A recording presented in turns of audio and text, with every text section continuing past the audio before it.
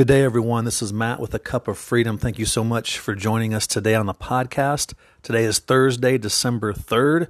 I have my cup of coffee, and I am ready to share with you a few minutes. I hope you are doing well wherever you are listening from. We rejoice in the Lord today. This is a podcast about celebrating our freedom in Christ and how we can live that out with the God-given gift of sexuality. And we talk about real questions and real issues. We've been talking about these last few days having a need to experience healing in our lives from different wounds that we've experienced, or even wounds that we have given to others.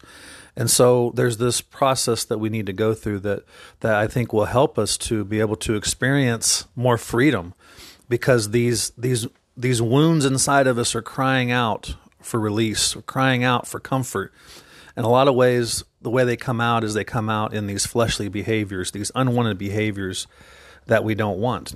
And one of those, for sure, can be going to pornography to ease that pain.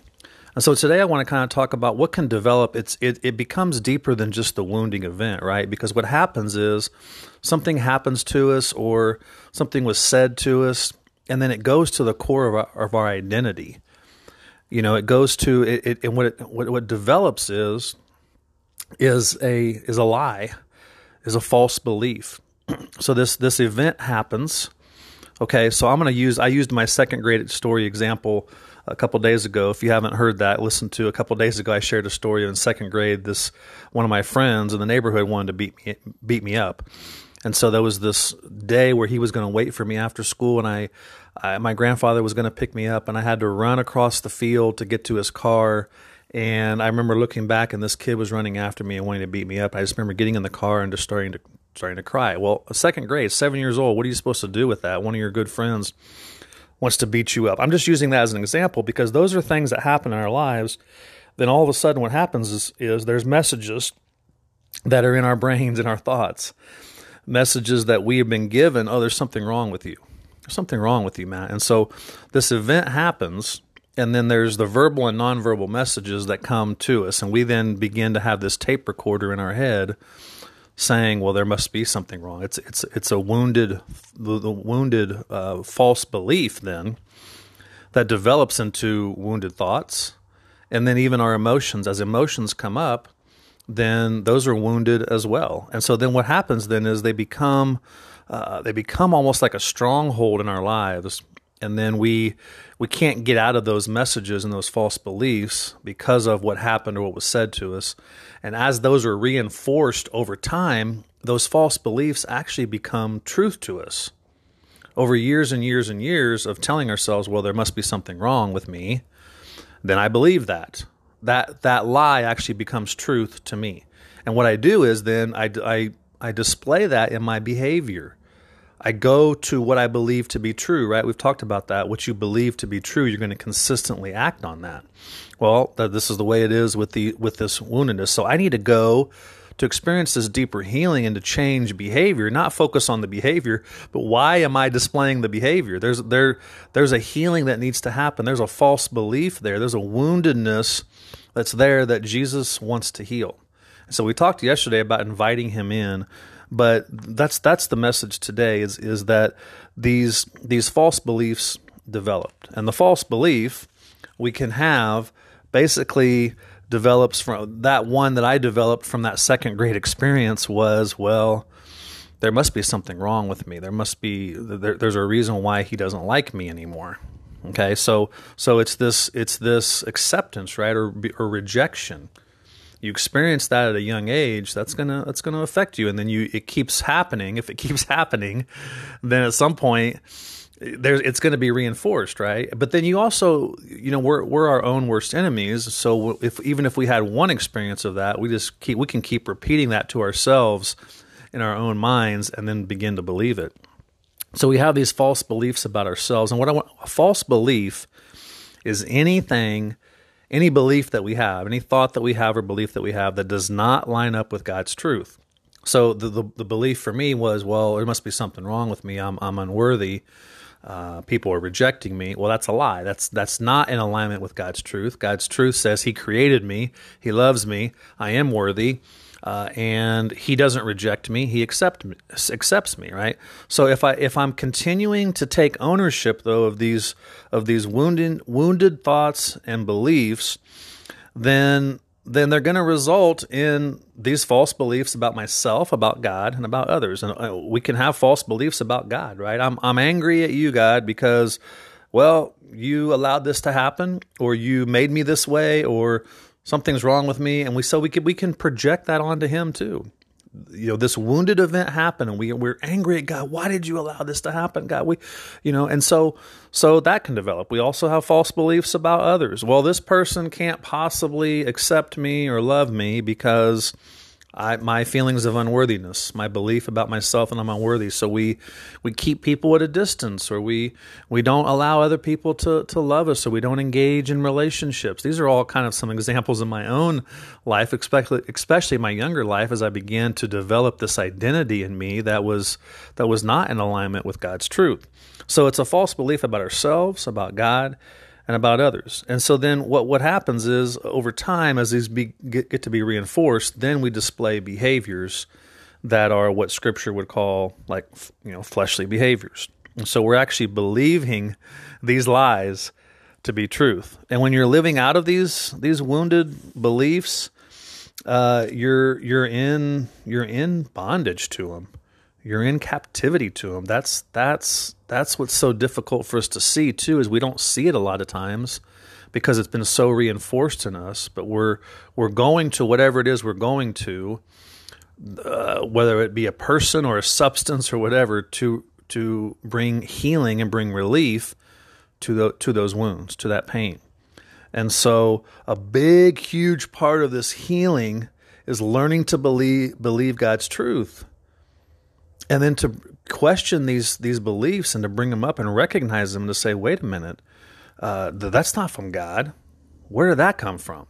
And so as you allow Jesus to enter into that, that's the healing work He's going to do. That event happened. You invite Him in. You allow Him to come there. And there's going to be some lies that are going to be exposed. The Holy Spirit's going to counsel you in that. Say, wait a minute, Matt, when you were in second grade, this was the lie you were believing. And this is what I want to heal in you. This is the truth about what I was thinking of you as a 7-year-old second grade boy. You were just as loved then as you are now. And I need you to know that, and I want you to know that. That's so our feelings too can be very poor barometers. And I'm going to do a whole series on emotions in a little while, but they can be poor barometers sometimes too, because we're feeling emotions all the time, and if our feelings are a lot of times not going to lead us to truth. So my feeling in that moment as a second grader was scared, but also sad. And that feeling of being scared and also being sad it went to my identity, though. It was like, well, I'm sad because there must be something wrong with me. I wasn't sad about what this kid was doing and how he was acting out. It was more about me. I personalized it.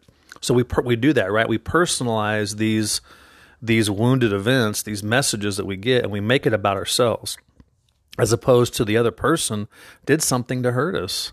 And so these feelings are really poor barometers. So it can be what I want you to see today in a practical way is to take that healthy step of recognizing these emotions that you're having, and then go a little deeper with it. Why am I feeling this way? Is as God brings up this event in your life, this thing that needs to be healed, then begin to question what is it I'm feeling here, and is it based on truth or is it based on God's word?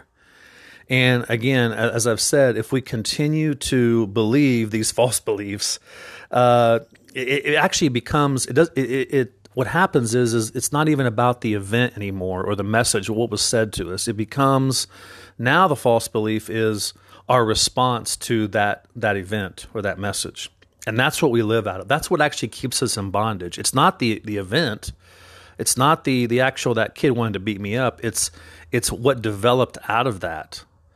Yeah, I can remember that, and it hurts, but it's more of what developed in my identity and the wounds that came from that, and that's what can keep us in bondage. It's the actual woundedness, not the wounding event or the wounding message. And so the key truth we need to see that and recognize that. And then, if we're focusing on that, and as opposed to what the false belief is, we're going to experience limited freedom. And so these false beliefs, though, then, as I said, it doesn't just stop there. We end up acting on those. I was displaying fleshly behaviors out of my false beliefs. And so we've got to get these replaced with God's truth, and that's going to be the healing. And so, again, as I said yesterday, so my step today was invite Jesus in, allow him to do. He longs to heal you. Today is look at your emotional thought, and then go a little deeper to your thought life and then to your beliefs, and say, well, here's what I'm feeling, but connect that to your belief about that event or that message. Because if it's anything that's out of alignment with God's truth, then it's not from God, and it's a lying belief. It's a lie, and it needs to be recognized. It needs to be rejected. God will counsel you in that. The Holy Spirit is gentle. His kindness will counsel you in that. And then what we can say, wait a minute. Now, what is true about me at this point? What is true about the way God sees me at this time? And that can be very, very, very, very supernaturally healing. And that's what I want for you. That's what I want for me. That's what and I believe it's the steps that we have to take in that to experience this deeper freedom. So allow God to go in there. Allow him to go in and expose those false beliefs, because that's going to be a healing it's going to be so worth it. It's just going to be so worth it. So I hope you enjoyed today. I'm going to share a personal healing story these next couple of days, but thank you for joining us on the podcast. If you'd like to reach out to us, you can send us an email. We do one-on-one coaching on your own freedom journey. You can reach out to us about that. We'd love to walk with you on your own journey to freedom. Please send us an email and ask for more information about that. We love your support of this podcast. If you wouldn't mind liking and following, maybe leaving us a review on Apple Podcasts, that would be so great. Thank you for your encouragement to us. So as we say here on A Cup of Freedom, come as you are and find freedom. We'll talk to you next time.